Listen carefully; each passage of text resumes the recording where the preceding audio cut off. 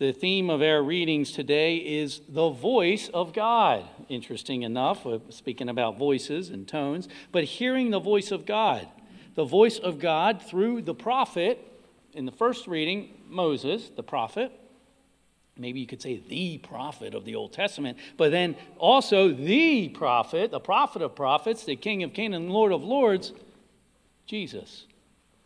We have Moses in this first reading, the prophet, the mouthpiece of God to his people. What is the context of this reading? Real quick, Moses addresses the Israelites as they are about to enter the promised land. Moses recalls what happened when God was about to give them the Ten Commandments on Mount Sinai. God announced his presence with thunder and lightning, a deafening voice, even deeper and more deafening than David, our first lector. Great voice, by the way, David. A deafening voice and clouds of smoke. Mrs. Lucas, you do a great job too, so props to you. Actually, right before Mrs. Lucas came up for her second reading, I didn't hear one car go by on Ritchie Highway. The HVAC's not cranking. The heat, I was like, it's peace and quiet in here. This is beautiful. Almost have it right now. Anyway, terrified, the people backed away from hearing the voice of God in Moses, in Exodus, and saying, "Let us not hear the voice of the Lord." They begged Moses to go and bring God's word back to them. Moses, knowing that he was not going to be with them much longer, promises that God will send them someone to take his place. A prophet like me, to whom you shall listen. You know, he's 1,500 years before Jesus comes. He's referencing Jesus, the prophet of prophets, who is to come. This was a relief. God promises they will never have to endure the trauma of hearing him directly. And that's how it was in every generation. Throughout the Old Testament, God raised up prophets for the people. Samuel, Jonah, Elijah, Isaiah, Jeremiah, Ezekiel, and so forth. These and others heard God directly and then proclaimed what they heard. Remember, a prophet is not always about prophesying about future events. Their primary purpose and vocation is to be the spokesman for God or the mouthpiece of God. And then comes Jesus on the scene. We have Jesus, the Word of God, the mind of God, the voice of God in person, the voice of God in the flesh. And his voice was what? Absolute power, even power over evil spirits, the demons. And we hear that in our gospel. We have this demon-possessed man, and Jesus commands the demons, the unclean spirits, to leave the man in the synagogue, the young man in the synagogue. You may remember the scene depicting this in Jesus of Nazareth, 1977 movie, the Jesus of Nazareth film. I encourage everyone to watch it again. If your kids are old enough to watch The Passion, obviously parental discretion on that one. For Lent, watch it every Lent to remember the Mel Gibson movie. Jim Caviezel playing Jesus, the brutality of the torture that he underwent for all of us. But the 1977 version is a little cleaner, we could say. So I remember when I was watching it when I was a little kid's age. It's a beautiful rendition of the Gospels. I forget how many hours it is. It might be 3, it might be 6. I'm drawing a blank. It's a long movie, but you can watch it in parts. It's fascinating. So in this one scene, you have this early on in the film in Jesus' public ministry. It's quite dramatic. The young man is screaming, yelling, flailing, even foaming at the mouth. But what's noticeable is that Jesus has all the power. He has all authority. Just like he calms, we had the other day at Daily Mass, he calms the storms on the sea. He speaks, "Be still." The wind stops. The waves stop. There's quiet on the sea. He has all power and authority, and he commands, and the demons obey. The man laid there quietly, young man, still on the floor in the synagogue, and he was at peace.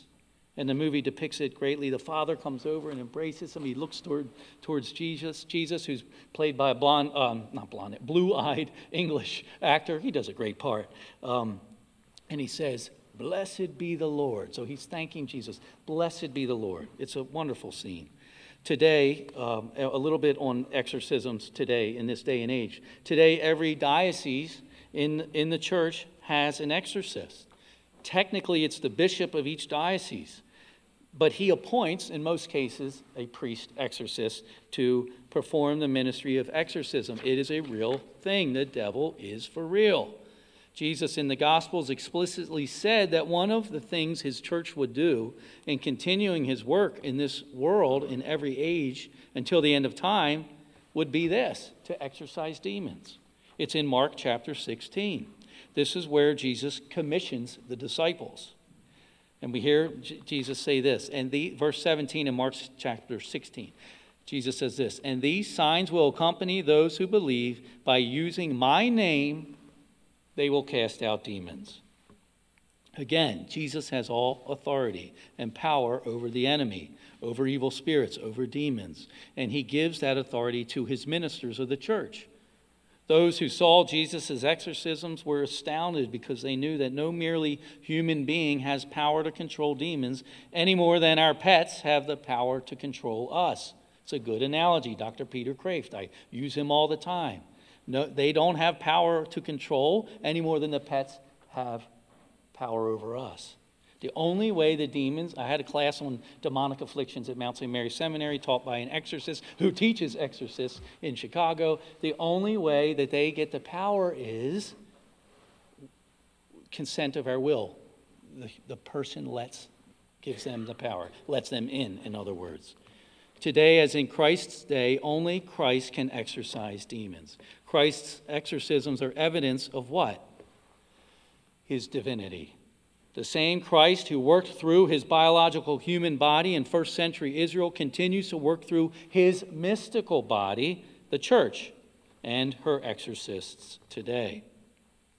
Although we cannot by our own power conquer demonic possession, we can always conquer the demon's temptations. That's the power that we have. The Bible says that no trial has come to you but what is human.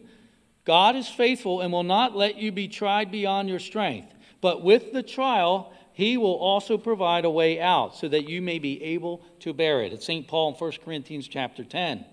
Notice, it does not say God will make it easy to resist temptation, only possible. If it was impossible to resist temptation, we would not be responsible for yielding to it. Temptation always appeals to some degree of free choice, never sheer force. Temptations are common and do not remove free will. Demonic possession, although very rare, and does remove free will for a while. Demon possession is clearly darkness, and Jesus is clearly light. And when the two meet, darkness has absolutely no chance. Jesus can easily defeat the demons. He can certainly defeat all of our lesser pieces of darkness and temptations and sins. His power, his love, and his wisdom are infinite. We can't give him 99% of our trust. We need to give him 100%. That's the practical bottom line takeaway from today's gospel for all of us. May Almighty God bless you and keep you always in his love, protect you and your families from all evil, and the Blessed Mother and her mantle protect you today and always. Amen.